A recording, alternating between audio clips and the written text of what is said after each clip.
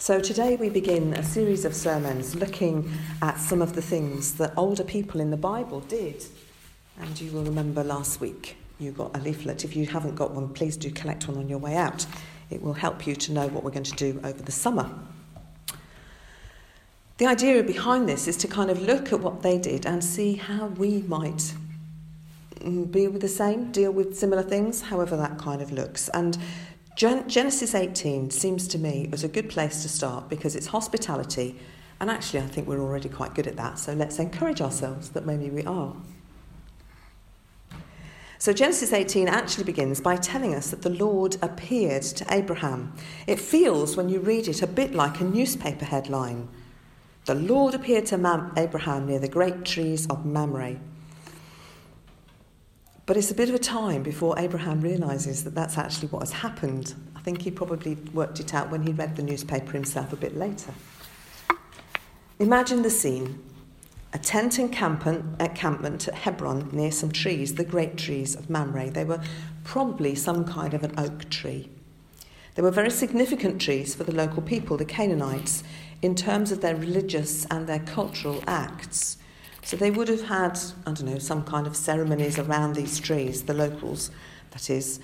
So it was an important place to be, and quite interesting that the foreigner in the situation, Abraham, plonks himself right by these trees. In fact, it's here that, before he has the name Abraham, of course, he's called Abram, it's here that he sets up an altar, but not, of course, to the neighbourhood's gods, but to God himself. We read about that in chapter 13. Verse 18, so Abram, when he went to live near the great trees of Mamre at Hebron, where he pitched his tents, there he built an altar to the Lord. And he and his entourage stayed there for quite a while, during which Abram will experience some of the most significant moments of his life. It's here that he will receive the news that he will miraculously become a father despite his advanced age. And it's the site of 2 out of the 3 moments when God appears to him rather than just speaks to him. In Genesis 17, we read of the time when God ratifies a covenant with Abram. His descendants will inherit the promised land, and in order to mark that moment, that's when he changes his name and becomes Abraham. Just to note, that's also the point at which circumcision is introduced to the people. Effectively, you could say that this is Israel's foundational moment, but it's all happening in a place that was originally known as a pagan altar, which does seem a bit bizarre. And if all that wasn't enough, Mamre was also the place where Abraham purchased land as a burial plot, serving as the resting place for Abraham, Sarah, Isaac, Rebekah, Jacob and Leah. It eventually became known as the Cave of the Patriarchs, and considered the second most holiest place in Judaism after the temple itself. So it's quite a posh place, this one, not just any old camping place. It seems to me that all of this illustrates some of the tensions of the early books of the Bible. While the Hebrews were indeed set apart as people dedicated to God, they were living in an area full of influence from other religions and cultures. And at times Israel was too quick to reject God for the gods of their neighbours. And yet at other times pagan worship was effectively wiped out through military action. But in this situation we find Abraham just living alongside. And I wonder if that is because of one of the things that Abraham is known for, and that is hospitality. So, back in our story, in the encampment, it's the middle of the day. In other words, it's hot. The sun will be high in the sky, and Abraham is sitting in the doorway of his tent, presumably trying to get some shade, maybe even a little bit of a breeze. And he sees 3 men standing by.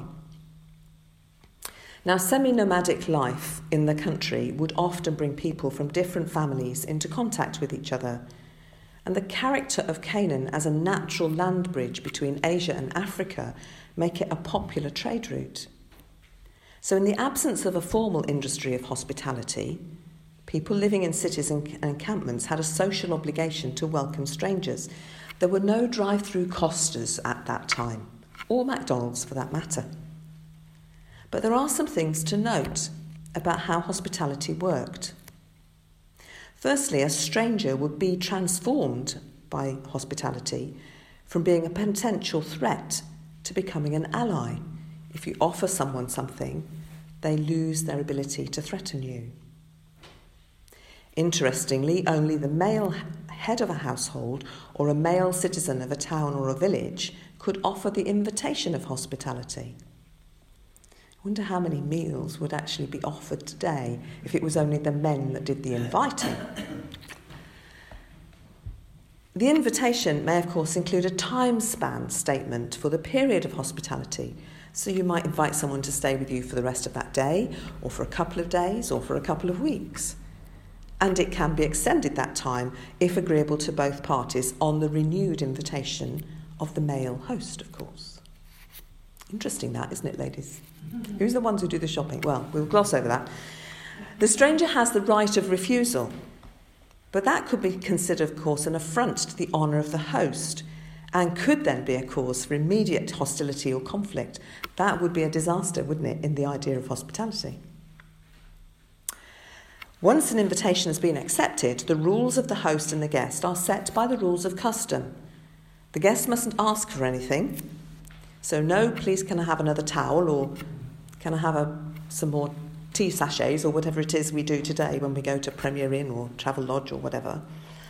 The guest mustn't ask. The host must provide the best he has available, despite what might be modestly offered in the initial offer of hospitality. And the guest is expected to reciprocate. Now that's tricky if you're travelling, but the things they're supposed to reciprocate with are good news, predictions of good fortune, expressions of gratitude, etc., and general praise of the host's generosity and honour. The host must not ask any personal questions of the guest, but the matters can be volunteered by the guest should he wish. And the guest remains under the protection of the host until they leave. So in fact, when Abraham calls these men and says, "Come," Abraham is doing what is required of him by local custom. But when we read what he actually did, he went way beyond the local requirements. First, he offers water for foot washing, a rest under the trees, and something to eat before they continue their journey. Now, if they were 3 men who just needed a burger to keep them going before they got to their destination, imagine how their eyes must have rolled when they see Abraham choose a special fattened calf. And who knows what the assertive but 90-year-old Sarah must have thought or muttered when Abraham rushes into her tent with the message, "I need you to bake 3 loaves and I need them now." Baking takes a bit of time. I think this episode perhaps provides the background for the New Testament command we find in Hebrews 13 verse 2. Do not neglect to show hospitality to strangers, for by doing that some have entertained angels without knowing it. Abraham and Sarah did not really know who they were entertaining. But that doesn't matter to Abraham. He is generous and extravagant with his hospitality. And I've been reflecting on that a bit, and I wonder, what are hospitality and generosity perhaps underappreciated in our Christian circles? And yet the Bible pictures the kingdom of heaven as a generous, even an extravagant banquet. We find that in Isaiah 25 and Matthew 22. In my experience, I don't know about yours, but hospitality fosters good relationships. And in this situation, Abraham and Sarah's effort provide an early biblical insight into the way relationships and sharing meals go hand in hand. These strangers reaped a deeper understanding of each other by sharing this meal and an extended encounter. And it remains true today, doesn't it? When people break bread together or enjoy recreation or entertainment, we often grow to understand and appreciate each other better. And better working relationships and more effective communication are often fruits of hospitality. In Abraham and Sarah's time, the hospitality was almost always offered in the host's home or tent, of course. Today, this is not always possible or even desirable, and the hospitality industry has come into being in order to facilitate and offer such things in a wide variety of ways. Just look at how many high street coffee shops have sprung up in recent years. Even ice cream parlours in Loughborough, isn't there? It's nice in there, I don't know whether you've been. If you want to offer hospitality, and your home is too small, or your cooking skills too limited, then instead you might take someone to a restaurant and still enjoy eating together and deepening your relationship there. Those who work in that place, hospitality industry workers, have in their own right, of course, an opportunity to refresh people, to create a good relationship in order that you might go back, of course, to increase their profits. But nevertheless, they will provide shelter and they will serve others just as much as Jesus did when he made wine in John chapter 2 and washed feet in John chapter 13. Did you know that the hospitality industry today accounts for 9% of the world gross domestic product and employs, I'll bet this is a big number, employs, get this, 98 million people? That's a lot of waiters and waitresses, chefs and all the rest. And of course it includes many of the less skilled and immigrant workers who represent a rapidly growing proportion of the Christian church. And even more, engage in unpaid hospitality, offering it to others as an act of love and friendship and compassion and social engagement. It seems to me that the example of Abraham and Sarah show that this hospitality is profoundly important as service to God and humanity. But you might be asking, well, what's this got to do with me? Well, I want to ask all of us, how could we do more to encourage each other to be generous in hospitality, no matter what our profession is or what our age is? Because as we are hospitable with one another, so we will develop our relationships with one another and have opportunity to include our not yet Christian friends and help them to see the generosity of God to his people. Now, I know from experience that in this church many are already very hospitable towards each other. But I want to ask us, how do we develop this further? What about the people in our streets and our community? How hospitable are we to them?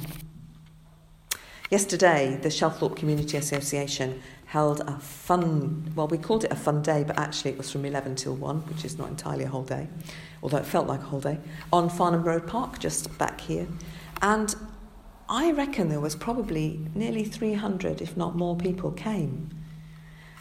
And the thing that drew them at first was the offer of free food, hot dogs and burgers. But around there were lots of other activities for them to do. And the thing that I kept hearing most said was, why don't we do this more often? We get to know each other better. Well, of course, that was the entire point. So Diane, who worships with us at 10 o'clock and in the evenings, and I are going to put this into practice during August. So during August, on Wednesdays between 2 and 4, the church here will be open for coffee, tea, chat, cake, whatever. It's an opportunity for us to get together and to bring those who don't normally come to church to just come and be in the building. We're not going to do anything particularly other than drink and eat, actually. But if you think that there's somebody you could bring so they could actually just come and be in here, that might be something that it's worth thinking about doing. Had we gone on to read in Genesis 18, we would have found that Abraham realises that these three men are very important men. And after a little story about Sarah and overhearing something about having children and laughing, because that's ridiculous because I'm 90, after that, the men get up to leave and they look towards the town called Sodom, which is in the plain. Abraham walks along with them. And then the Lord says, shall I hide from Abraham? Obviously talking to the men. Shall I hide from Abraham the thing that I'm going to do? And he decides not to hide it. So the Lord talks to Abraham. And Abraham talks to God. And after having been so extravagant in his generosity to these three men, he then goes through a bit of an experience of recognising that actually hospitality sometimes and care go further. So Abraham listens to God saying that the outcry against Sodom and Gomorrah is so great and their sin so bad that I'm going to go down and see. And if it's so bad, then I will destroy the city. Well, Abraham stands and listens to what God is saying. And he dares to approach God and says, will you really sweep away all the righteous people in those places alongside the wicked? And then he's really brave, in my opinion, because he challenges God. What if there are 50 righteous people? Will you really get rid of all of them with all the rest? His care for people in these moments, for the people who are righteous, is really paramount. And in fact, he challenges God about 50, about 45, about 40, about 30, about 20, about 10. And in their conversation, Abraham and God learn together about who God really is. God is reminded by Abraham that he's a God of justice and fairness. And Abraham learns in a very new way that God really is just and fair. And so his response to his generosity to the people, the three men, is replaced by a response of generosity in his mind to the people of this place that is so bad. And God responds to both. And although Sodom and Gomorrah are eventually destroyed, there is an opportunity for some to leave, which, if you want to go on and read the story, is in the next chapter of the book. But it seems to me that Abraham's lack of dignity and his extravagant generosity, even his conversation with God about those who are bad and those who are good, show us one way in which we can put into practice Paul's challenge to the Romans that we read in Romans chapter 12. You see, Paul challenges them to not conform to the pattern of this world. We already discussed that Abraham is sitting in the midst of this pagan culture and is dealing with all of that stuff and living alongside it. We already talked about that. But Paul says, don't be conformed to that. Be transformed by the renewing of your mind. And Abraham certainly is transformed as he challenges God, has that conversation and learns about the justice of God. But also he learns about how he has a part to play in all of that story. And as we read the different bits of opportunities we have that Paul writes about, the different gifts according to the grace given to us, so we can find the ways in which we can put things into practice. Maybe we are people who prophesy. In that case, we are to do so. Maybe we are people who teach. In that case, we are to teach. Maybe we are people who can give encouragement. Then we should do that. Maybe we are to lead, and then we should do that. If it is to show mercy, do it cheerfully, as Abraham did in the conversation with God about Sodom and Gomorrah. But it's the serving one. If your gift is serving, then we are to serve. And I think at one level we all have that gift. I'm certain of that. For some of us it is particularly developed. And it may be that God is calling us to work out how we can serve our community particularly. Yesterday, in our prayer breakfast yesterday morning, we prayed particularly for the Beacon Academy area of our parish. How are we going to serve those people as we move into the second phase of our church planting project? Now, really, where we plan, hopefully, to be able to plant a worshipping community in that part of the parish. That will mean serving those people. It will mean coming alongside them where they are, not expecting them to come to us. After all, that would mean crossing that enormous road, which is a bad thing in the first place. But how are we going to serve them and serve each other and the wider community in order to bring glory to God's name? Abraham shows us that hospitality is a good start. Shall we make that start too? Let's pray. Heavenly Father, we thank you for this story in your word that teaches us that hospitality is part of who you are and part of how you have made us to be. So help us to see the places where we can do that, the people to whom you want us to be hospitable, and the ways in which you want us to work together for the future. We pray in Jesus' name. Amen.